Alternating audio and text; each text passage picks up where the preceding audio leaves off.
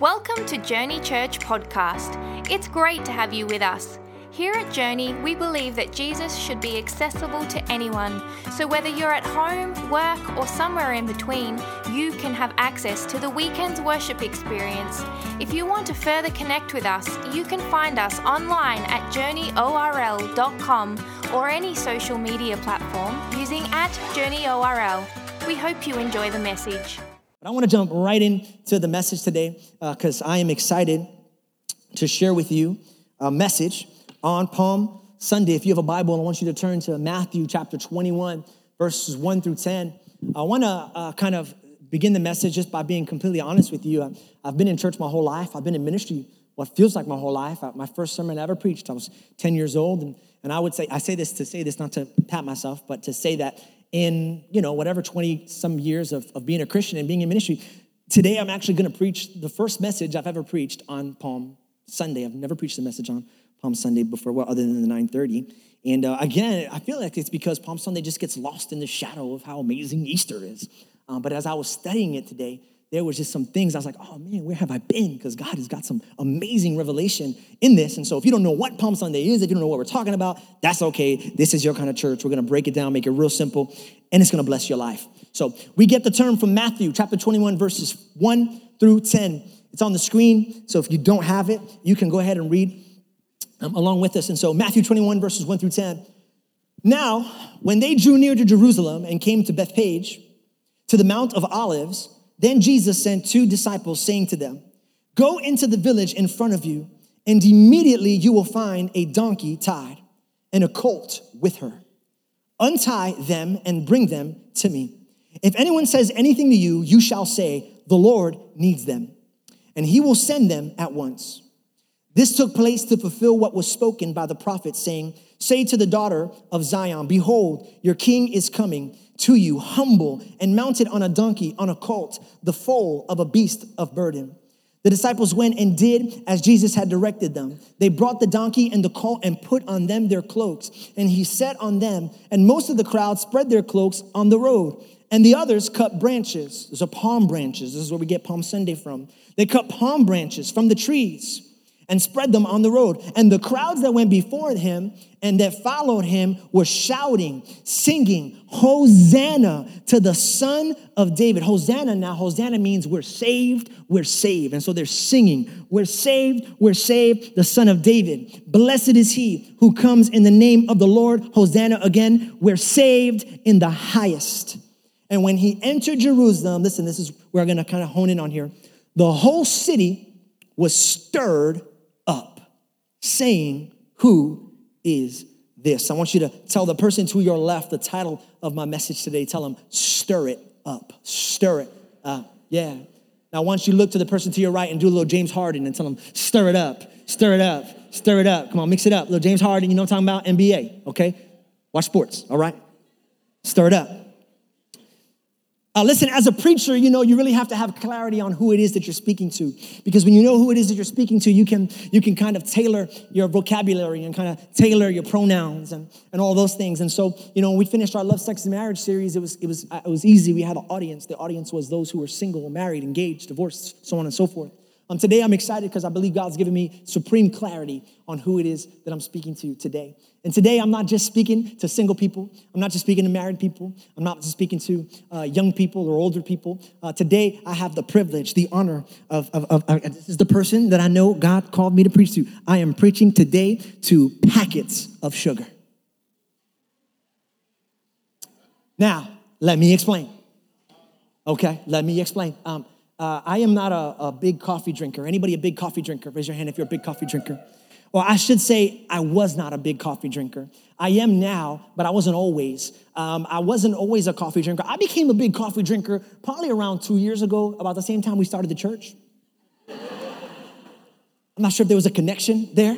The correlation is positive or negative, but I around that time when I started having late nights and early mornings, I said, I'm gonna start to have coffee, and it's because I'm gonna start, I'm super spiritual, so I started getting up early in the morning praying, and stuff like that. And so I told my wife, and she was like, well, how early are you thinking about getting up? And I'm like, I don't know, like 5:30, 6 a.m. She's like, awesome, amen. Just want you to know I will not be making your coffee at 5:30, 6 a.m. in the morning.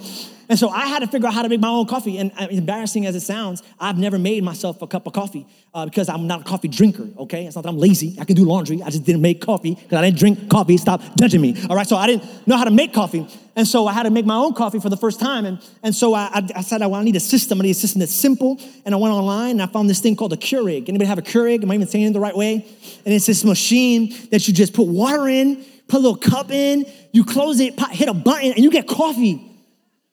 I bought it afterwards. Someone said, those are bad for the environment. I'm like, do you want to make me coffee at 6 in the morning? Because, shut your face. Anyway, so then I'll make my coffee the way I make my coffee. And so I did it. I put the Keurig and I put the cup in, and I have my little journey cup, and I made the cup of coffee, and it came in. And mind you, this is the very first cup of coffee I ever made in my life, and so I'm pretty sure it needs sugar. And so, I opened it up and I put it in there, and I let it go, and I put it in. But then this is the mistake I made. I just did a swirl. That's all I did. I didn't know. It's my first cup. Just swirled it. I swirled it and I began to drink my coffee. And I thought, oh my God, this is the worst cup of coffee I've ever drank in my entire life. I'm not good at coffee. I woke my wife up. I need coffee. No, I'm kidding. I didn't know. It was terrible, but I was dedicated. I'm a gynecologist. We have a saying in my house. Vasquez has always finished what they started. I try to teach my boys to never give up. So I'm just like a man, just trying my very best to swallow, just it was horrible until I get to the end. The whole time I'm drinking it, I'm thinking, what is wrong with this coffee? Why is this coffee not good? This coffee got problems. This coffee didn't come out like I thought this coffee would come out. Until I get to the end and there is a syrupy-like substance. I get to the end and I'm like, ooh, so that's what it was missing. And it's funny because I thought there was something wrong with my coffee. I thought that my coffee had a problem. I thought the potential of the Keurig was limited or that I had made a mistake. But what I was mistaking as something missing was really just the sugar had settled. And I wonder if there's anybody here today who is asking the same questions about their life that I was asking about my cup of coffee. Maybe it tastes funny. Maybe you feel like it's missing something. Or maybe nothing's happening right now and you're starting to wonder, what's wrong with this? This didn't come out. My life didn't come out. It's not turning out. It didn't turn out the way I thought that it would. And now you're beginning to doubt yourself and the choices you made and the potential you have. But what if the problem isn't, what if the question isn't, is it in me? What if the question really is, has it settled? Has it settled? Because here's what I believe. I believe that God put it in you. And the problem isn't that you don't have it. The problem is that you haven't stirred it up. That's what I believe. We've settled. What if we're not broken? What if we've just settled? What if life looks the way it looks? Not because our life is necessarily wrong, but because we've settled in our life. And let me tell you something about settling in God. First off, God is not a settler. I hope that you know that. He has never settled in his life. He don't like settling. His best friend, Abraham, was a nomad who his whole life would set up a tent, get up and move. Set up a tent, get up and move. Never wanting to stay planted, but always wanting to move on, believing that God had more for him and that God had more for him. Why do I mention that? Because I need you to know that God has not settled on the condition of the world that it is in today. He has not settled on the fact that school shootings are going to become normal now. He has not settled on that. He has not settled on the fact that racial inequality is going to be something that we just always live with in America. You might have come to grips with that, but not God. He has not settled on that reality. He has not settled on to be okay that there is no cure for AIDS or cure for cancer. He has not settled on that. He has a plan for that. And let me tell you what God's plan for the world was. His plan was to place packets of sugar in every city. Packets of sugar in every high school. Packets of sugar in every subdivision, in every apartment complex, in every office and workplace, in every arena and stadium and sphere of life, except he didn't call it sugar, he called it salt. He said, we're the salt of the earth. What I'm trying to tell you is that God has placed something inside of you that he needs you to release to make an impact on the world and change what everyone else is experiencing.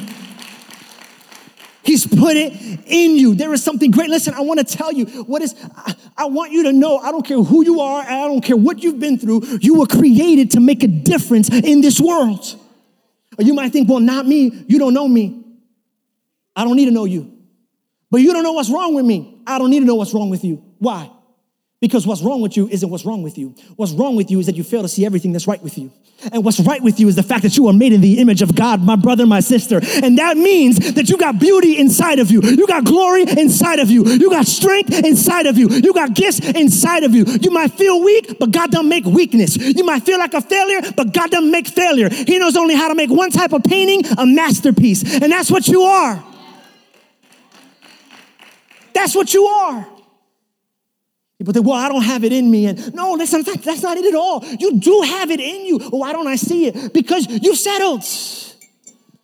He's got gifts. He's got gifts. He's got talents. He's got abilities. You've got mindset. There's things that he's placed in you that the world, if it could see it, if you could unleash it, it would turn it upside down. And so here's what this sermon is. Here's like my message in like a moment, my sermon in a sentence. This message is a spoon. That's all this sermon is. Sermon in a spoon. It's a tool.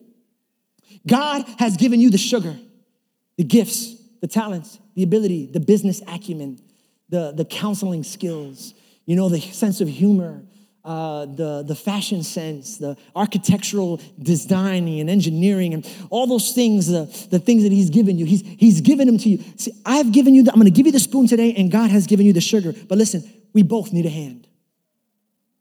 We both need a hand that is willing to take this message I'm about to preach, take the gifts that God's given us, and someone's got to have the will. Because let me tell you, it's not God's job to stir up your gifts. His job was to deposit them in you. You are the one. He needs you to stir up the beautiful things that he's put inside of you. Why you? How does that? I'm going to try to explain it, but it's hard to explain. For the whatever craziest reason, here's what I've learned about God. God needs you. Now, if you study theology for any moment, you're probably thinking, I'm never coming back to this church because that guy just said, God needs me and God doesn't need anything. And I get it because God is self-sufficient. No one helped him come into existence, and so he needs no help to exist. But I'm just reading my Bible, y'all. I'm just reading my Bible. And here's what the Bible says in Matthew chapter 21, verse 3. And if someone should ask you, tell them this, the Lord, say it with me, the Lord needs them. God needs you. He needs you. What does that mean? He needs you. I don't know. It's crazy to think about what had to happen in order for that donkey and those disciples to meet at the same moment. God didn't give the disciples an address. He didn't say, go to, 1, 2, 3, 4, 5, Camel Street, and on that street, you're going to find a guy named Bob, and he's going to have and that's how you'll know it's the one. He said, walk into the city, and the donkey that you see immediately is the donkey that I have set aside from the beginning of time to be the one to carry me into this. Do you know how many things had to happen in order for that moment to happen right there? All the little things, so that the moment they step into the city boundary, there came the donkey. That wasn't a coincidence. That was a plan. And let me tell you something. It is not a coincidence that you are where you are today either. The fact that you are in the workplace that you are in the school that you are in, that you are married to the person that you are married to. It is not a coincidence that you are in this church, sitting in this seat, listening to this sermon about the impact that God wants to have in your life, in the world. It's not a coincidence. It's a part of the plan. It's a part of the plan. But why? Why does God need me? Listen, the reason why God needs you is the same reason why God needed Jesus. Why did God need Jesus? Because God needed the gospel to put on skin. Let me say it another way. God is love. He needed love to have flesh. You see, he was talking about love from the beginning of time, but when people saw Jesus' compassion for humanity, when he saw them feeding the hungry, when he saw them loving on the prostitutes and the homeless and the tax collectors and the outcasts, they go, wow, I see God is love. And the reason why God needs you is because there are people in your life who don't trust God. And so they'll never receive God's love because they don't trust God. Because some preachers have been shady and done some things with the church that have created distance between them and God. Because wars have been fought in the name of God. Because buildings have been blown up in the name of God. And so then when we come in the name of God, well, I don't trust that. But you know who they trust? They trust you. And so God needs you because you are the access point for God's love into their heart. You become that. That's why he needs you. He needs you because you have the relationships. He needs you because you have the people. He's got the love. He's got the sugar, but you got to stir it up. They trust you. There's something special inside of you. And don't wait till the end, people. Please don't wait till the end. Listen, it wasn't until the end of my coffee that I realized that the sugar had settled, that what I thought it was missing was there all along. Here is my greatest failure as a pastor. This is the worst way I can fail you, is if you get to heaven one day and you start looking to God and you start complaining about all the other things that everyone else had, and how come God didn't give you this, and how come God didn't give you that, and why didn't I have this talent, and why wasn't I a good singer? If you'd only made me a good singer, then I could have made a difference. If you'd only given me a good husband, then I could have made a difference. If you'd only given me kids that weren't crazy, I could have actually spent some time going to church. If you only, and here's my fear, that at the end of our life, the Bible says that even the righteous are judged. That at the end of our life, all of us who call ourselves Christian, we're going to stand before God one day, and he's going to take the cup. He's going to say, now that it's over, let me show you just how much was left. I don't know about you, but I don't want to leave anything else in my cup. I want to spend every single drop of sugar God has placed out inside of me, and I want to pour it out on the world, and I want to love them. There is amazing things, beautiful things, world-changing things. You give it a name, maybe a business, maybe a person, maybe a ministry, maybe a church, something inside of you, and God is asking you right now, are you willing to stir it up? Because I put it in you. Don't complain that you ain't got it. You got it. Somebody say, I got it. You got it. You just got to stir it up. And I know that even as I'm talking about that, again, people are reflecting on themselves, and because there are two limitations that are going to come into place when you limit yourself. There are two limitations that are going to come into place when you're trying to stir yourself up, but you can't. And there are two things that are going to keep you from wanting to make a ruckus, and the first is what you feel. If you're taking notes, my first point is what you feel is going to limit you from creating a stir. What you feel is going to keep you from creating a stir. You know, the Christian tradition recognizes today as Palm Sunday, labeled so, like we said, because on that day you had a bunch of people taking the palm branches and singing, and they were singing, Hosanna, Hosanna, Hosanna. We're saved, we're saved. Now, I love my Bible, but have you ever read something that made you just question, like, that can't be right? Have you ever read that? What strikes me here is that what I'm reading doesn't look like a Bible story. What I'm reading looks like a scene from a Disney movie. Because there is spontaneous singing. Strangers who have never met each other at the same time. Hosanna. I'm like, whoa. What is that? That's what it said. It said they began to shout, and some are cutting off branches. Like, I see it just like a Disney movie. Like, the branches come up like, Jesus is there like, Hosanna. There's thousands of people. I'm like, who sent the script? Jesus, help me out, because that's I got some questions. How 1,000 people all broke out in the same song at the same time. And the truth is, there is a backstory. And the backstory is that the song that they were singing in verse 9 in Matthew is actually a remix. It was a remix. It was a remix of Psalms 118, verse 23. It was a song that they used to sing every Passover. So you see, it really wasn't different or special that they were doing it, because they would sing that song every Passover. We're saved, we're saved. The difference is why they were singing it. Because when they sung it back then, they were singing it in celebration of the salvation that they got from coming out of Egyptian bondage. That's what they were singing. That's what the Passover was. I got salvation from Egyptian bondage. But now they're singing it not as a remembrance of salvation from Egyptian bondage, but now they're singing it as a declaration from salvation from Roman bondage.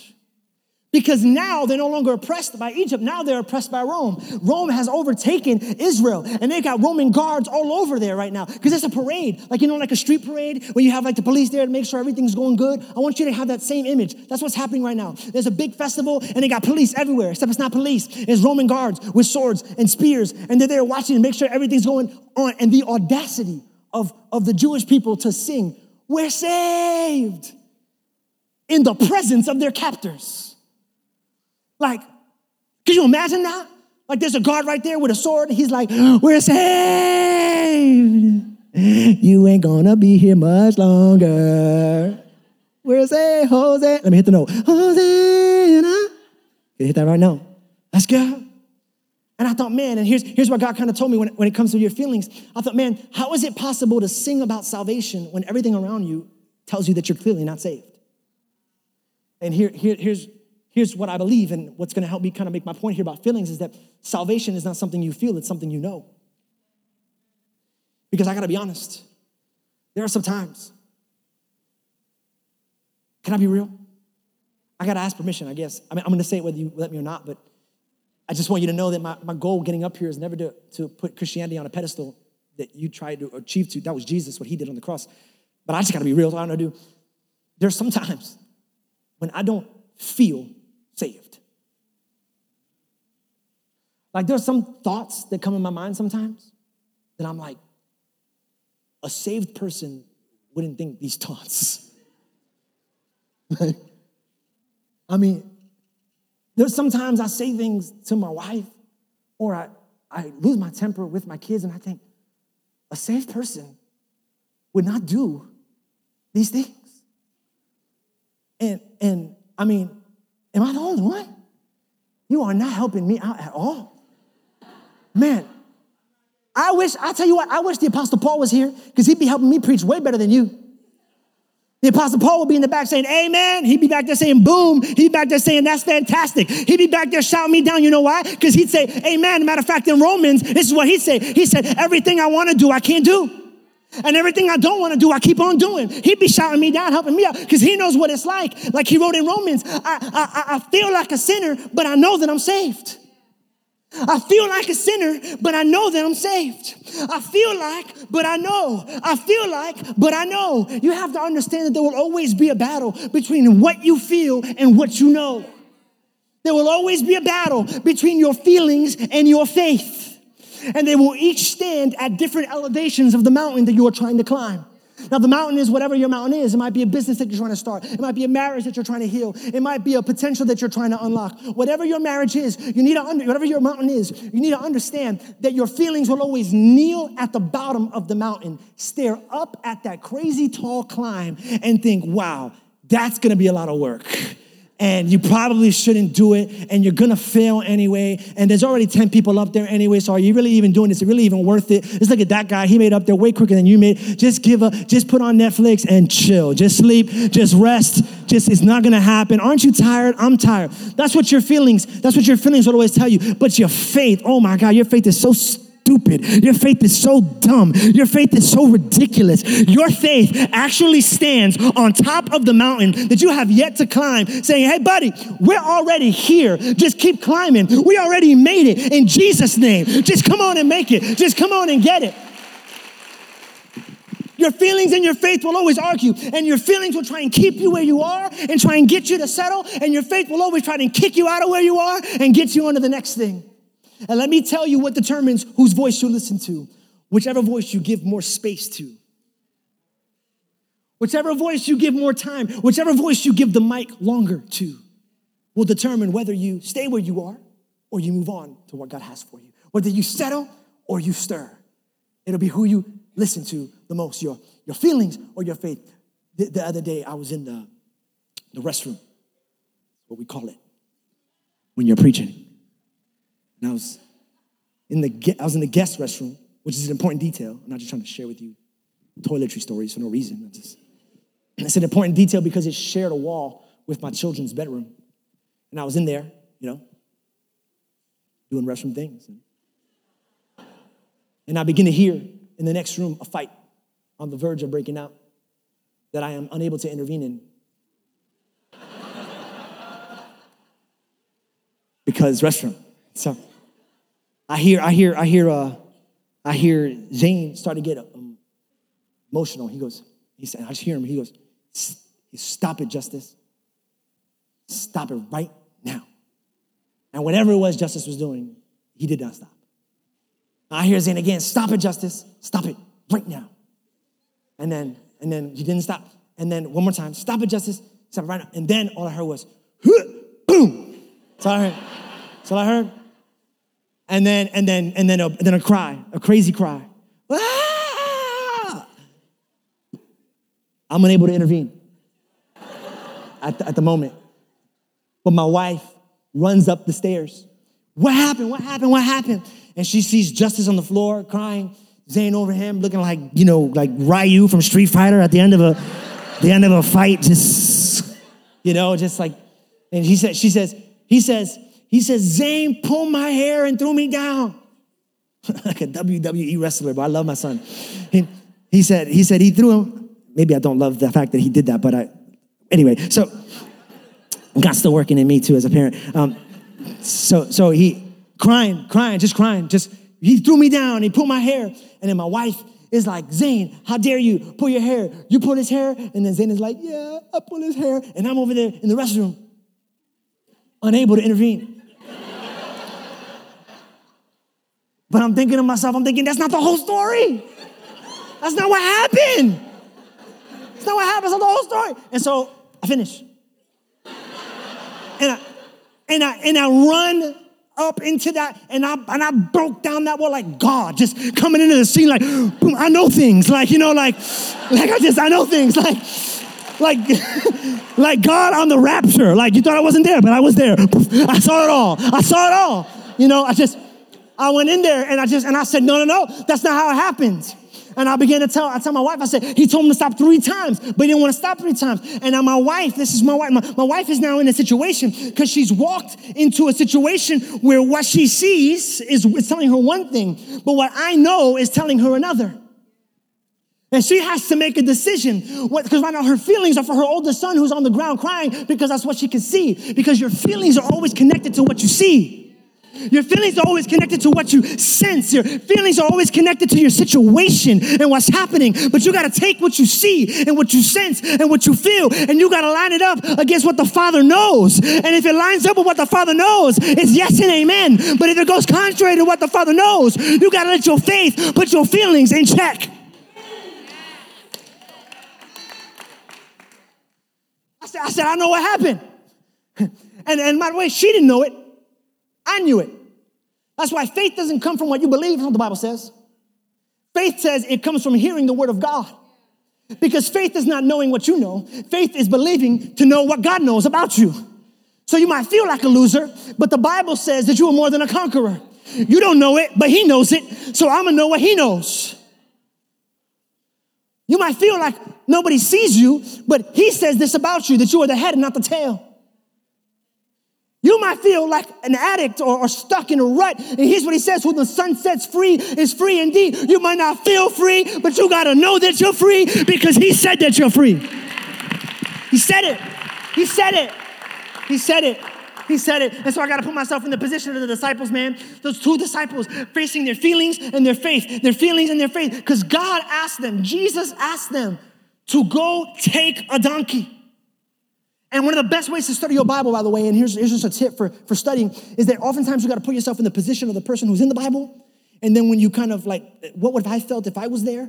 And then you kind of get the revelation when you're in that. And so I'm there and I'm like, if I'm those 2 disciples, and Jesus is like, hey guys, you're going to go into this city and you're going to see a donkey. Take it.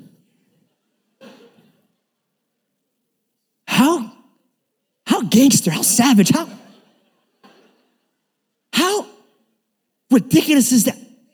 Like your whole 3 years with him, he's been teaching you to be a good person, to do nice things to people. And a week before he dies, he's like, take it. If I'm that disciple, I'm looking at the guy, my other disciple, and I'm like, don't move, it's a test. It's a test, bro. It's a test. Watch. The moment we make a step in that direction, depart from me, ye who practice lawlessness, for I never knew you. It's going to just be like that on me. It's going to call me out. The moment I make that, nah, I ain't taking nothing. That's called stealing, Jesus. Down on earth, that's called stealing. I don't know about in heaven, but on earth, that's a crime. So, nah, But they didn't know what God knew. See, that's a whole other backstory in of itself. I used to think it was a miracle. I started doing studies on this donkey because I'm like, man, this donkey is like, it's just possessing my mind. I was like, I got to study, I got to learn. Possess is probably not the right word, but I had to figure it out. And so I researched and I found out, because there are 2 scholarly explanations for what happened. And I'm fine with both, honestly, but I actually like the not supernatural version better. There's a supernatural explanation of what happened, and then there's a natural explanation of what happened. The supernatural explanation is that God just poofed the donkey, which I'm like, I got no problem with that. Like he came back to life in 3 days, created the earth like that. So a donkey's like nothing for him. Like he blinks and there's a donkey. I mean, I don't mind that. Actually, I like that. Makes God look cool. I like it. But the other explanation, the natural one, blew my mind. See, back in the day, there was, and even today, there was a custom where if you couldn't make it into a city, but you wanted something prepared before you got there, you would send a messenger on ahead with some money. And they would purchase it in advance. It's similar to the upper room. When Jesus said, hey, there's gonna be an upper room waiting for you, just go tell the manager, it's mine. The natural explanation is, that some scholars have, is that the room was prepaid and that the donkey was prepaid. And so when they went there, it was really, Jesus had already sent the payment on ahead. And so it was kind of like when you reserve a car. You know, you get there and you're like, okay, did you have reserved the Prius? And so when he was saying the Lord needs them, it was actually the password. It was actually the code that was assembled before the interaction so that they know the Lord needs them. Oh, you're the guy that prepaid for the donkey. Got you. And then Jesus said he will let them go. Here's why I like that explanation more. Because oftentimes when we pursue the crazy dreams that God gives us, oftentimes when we pursue the ambitions and we begin to stir and we begin to unlock, there becomes a moment of insecurity because we're like, oh man, I don't know if I can do it. I don't know if this is mine. And I think a part of the reason it came is because the disciples thought that they were taking something that was not theirs. But the truth is that Jesus had paid for what they thought they were taking. You see, you got to understand what happened on Calvary when Christ stood on the cross. That was not just the sins of the world being forgiven. That was the checkout line. That was a transaction where every person who was held ransom by sin and the devil in a moment became free and purchased by the blood of Jesus Christ. Here's why that's important, because as a preacher, I say a lot of times, you need to take your city, you need to take your school, you need to take your family in Jesus' name. But you know what I'm understanding that the theological reality of that is? It might look like taking, but it's not taking because he bought it already. It's already yours. And so you need to walk up in there with some confidence. You need to walk into your business with confidence. You need to walk into your marriage with confidence. You need to talk about your kids that don't serve the Lord with confidence. Like Jesus already bought their salvation. Like Jesus already bought their future. Like Jesus already bought it. You got to own it. Now, don't you dare walk up into a grocery store and be like, Hosanna, Hosanna. He bought it. It's not what I said. Stop misquoting me. And what I said was the thing that you're fighting for in prayer has already been given to you. It was already bought on Calvary 2,000 years ago. So receive it with your confidence. That's just point one. I mean, we could just close it up right there. That's just my first point. I'll hit the second limitation really quickly. The first is what you feel. The second is what they call you. What they call you. You know, there were two types of people who were there on Palm Sunday. The Bible says that they all said, who is this? Right? But what the Bible doesn't give us is enough context to determine the tone of their who is this. Because I got to imagine there were two types of people. There were those who were like, who is this? And there were probably those who were like, who is this guy causing a traffic jam? I am trying to get to the stable and I can't. I'm going to be late for work. What is happening right now? Why? Because there are people who are desperate in life and people who are comfortable in life. And you got to understand that when you begin to stir things up in your life, there are going to be people who are going to be mad at you, who are going to be upset at you because you're creating a stir.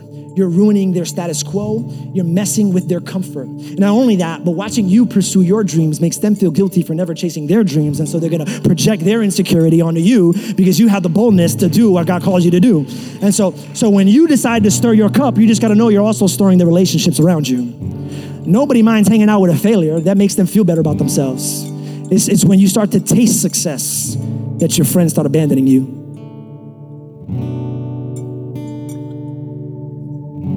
They're going to label you, y'all. And they're going to label you things. And they did that here. Look what they called this donkey. Matthew 21:5. Say to the daughter of Zion, behold, your king is coming to you, humble and mounted on a donkey, on a colt, the foal of a beast of burden. Now, I know that sounds like nothing, a beast of burden, whatever, but there's actually a really important distinction there because I actually just became a puppy grandpa. My dog had dogs. Thank you.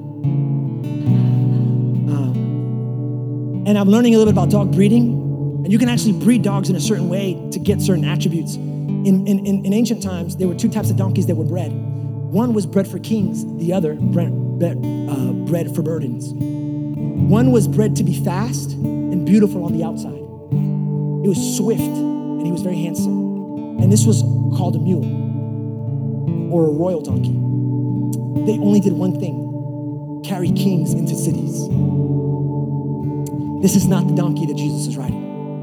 We know that because of two reasons. One, it says he will ride humbly, but two, because it doesn't use the word mule, it uses the words beast of burden, which is a signal for those who are studying that this is the second type of donkey. Not the one who was bred to carry kings, but the one who was bred to carry burdens. He wasn't bred to be fast, he was bred to be strong. Which is, by the way, you're upset that you're not where you are yet, but God didn't build you to get there yet. He built you to be strong and to last and to endure, not for speed. Just so you know that. God doesn't build us for speed, he builds us for endurance. He builds us to be strong. That's a separate message, but you need to hear it, because some people are upset about they're not where they thought they'd be by now at this stage in their life. And they're thinking that they were bred to be royal donkeys, but they're really bred to be carrying burdens. So that's for somebody. And so he gets on this donkey. He gets on this donkey. And I just think the irony of it, that the one donkey who, because you know, with every label comes a limit. So they say, if you're a beast of burden, you can't carry a king. You know, has anybody ever tried to limit you with a label? You're young, you can't do this. You're retired, can't do this. What does that mean? What is even retired? I don't know what that is. People ask me, won't you retire from ministry? I'm like, you mean like stop telling people about Jesus? I don't know. Heaven, I guess they all know then. I don't know. Divorced, limits. Limits. You can't do it again. You got divorced. That's a limit. Label. Abortion, limit. Black, limit. Undocumented, limit. Put a label, but the reason why they're labeling you is to limit you, so you don't get up into their sphere. And the irony that the donkey that had the label that said, you will never carry a king, ends up carrying the King of Kings. Which tells me, not only that, but the prophecy said it had to be a beast of burden. It had to be, which tells me that God doesn't just choose us in spite of our flaws, but because of them. He doesn't look over us because we're a beast. He was looking for a beast. He didn't choose you even though you're divorced. I believe he chose you because you're divorced. You're gonna be able to share your story with other women who have gone through that and help them walk through it. Because of your flaws. He's not gonna choose you in spite of your criminal history. I believe he's gonna choose you because of your criminal history. Because only an ex-con can talk to another ex-con about the things that God can do in their life. Man, I had another title for this message. But thank God for your other pastor, Liz.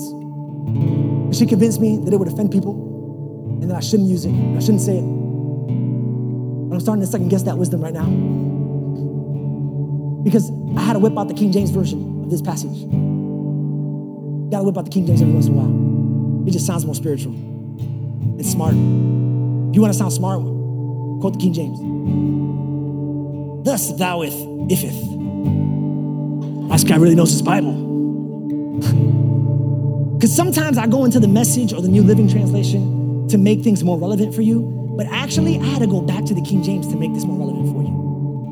I said that what will limit you is what they call you and the label that they put on you. Do you know what a beast of burden was called in the King James Version? Oh, you should look it up. I'm just gonna tell you, and it's in the Bible, so don't judge me. It said, and your king will come riding on an ass. And I thought maybe I should go back to make it more relevant, because that's what they'll call you when you start chasing your dreams. They'll look at you like, look at him, ain't got no college degree, ain't got nothing, just chasing his dream. But that was from their perspective. I wonder what Jesus was thinking when he was writing. And so the title of my message was gonna be,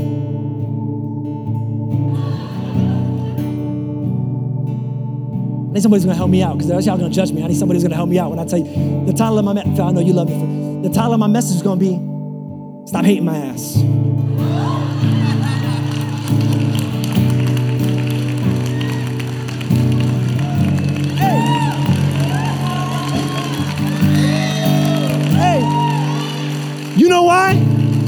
My ass is called. Woo! Hey, and the rest of the world was looking at that beast thinking, ew, look at Jesus riding on the beast. Oh my God, a beast of burden. But Jesus was like, no, I'm not going to say it anymore but my donkey, he was riding like, I love my donkey. You like my donkey, don't you? Don't hate on my donkey. My donkey is special. My donkey is called. My donkey got gifts. My donkey got abilities. My donkey's got prayer. My donkey's got a word. My donkey's got prophecy. My donkey's been destined. My donkey's got a mission. My donkey's got a ministry. My donkey's got the Spirit of God living inside of me. I wish you would stop looking at yourself the way the world looks at you, and you start looking at yourself the way Jesus looks at you. Beautiful, wonderful, chosen, masterful, called, unique. Stand on your feet as we close, Don't hate. I might not look like nothing in your eyes, but I got the King of Kings riding on my back. And I'm going to carry him in every city that I go, in every office space that I find myself in every church, in every high school, in every sphere of influence. I'm going to carry the King. I don't care what you label me. I don't care how I feel. Stop hating, because I got Jesus. And I pull my word from him. What he says about me. He's looking at me smiling. He's looking at me proud. I'm the product of a prophecy. I'm a destiny fulfilled. That's you, y'all. You are the product of a prophecy. You are a destiny predetermined. You are here because God placed you here for this moment, this season. And 7 days from now, a lot of you got, and I hope this ministered to you in however way you needed it. But let me transition here. 7 days from now, you've got Easter invites in the back and all that. And I don't want you to see that as a piece of paper. I want you to see that as a packet of sugar. Because you never know. You never know but what will they say about me? Stir it up. But I feel unqualified. Stir it up. Because I believe that God wants to stir up this city and change the label on Orlando. I don't want us to be known as the city where the greatest mass murder happened in the United States. I want us to be known as the city where the next great awakening, where the next great revival in this century was founded right here. And I don't even care if it happens through this church. I just want to be a part of it. I just want to be a part of it. I want to be a part of life change. But it's not going to happen if the church doesn't stir up some things. We gotta get rid of our fears of what they're gonna label us and think about us and call us and so what weird. Maybe the world needs weird. So what crazy? Maybe the world needs some good crazy instead of the crazy we see on the news every day. I believe God wants to change this city. I want to change this city, but me and God, we need a hand. The Spirit of God is already on earth and His church is already here. But that means nothing if we're not willing to stir it up. Are you ready to stir it up this week at work, at home, in school, in our families? Let's stir it up. God's going to do something. Hey, and by the way, that crowd that seemed kind of funny, that they popped out of nowhere, they didn't pop out of nowhere. Palm Sunday was on Sunday, but the day before Palm Sunday, you know what they call that? Lazarus Saturday. Because the day before Palm Sunday, Lazarus had come back from the dead. And the crowd that was celebrating was actually half of it from Bethany that had followed him from when Lazarus has resurrected. Why do I bring that up? Because there are people here who think this is awesome, but I'm not a Christian. And because I'm not a Christian, I can't participate. But you have the greatest potential because when people know that you were dead,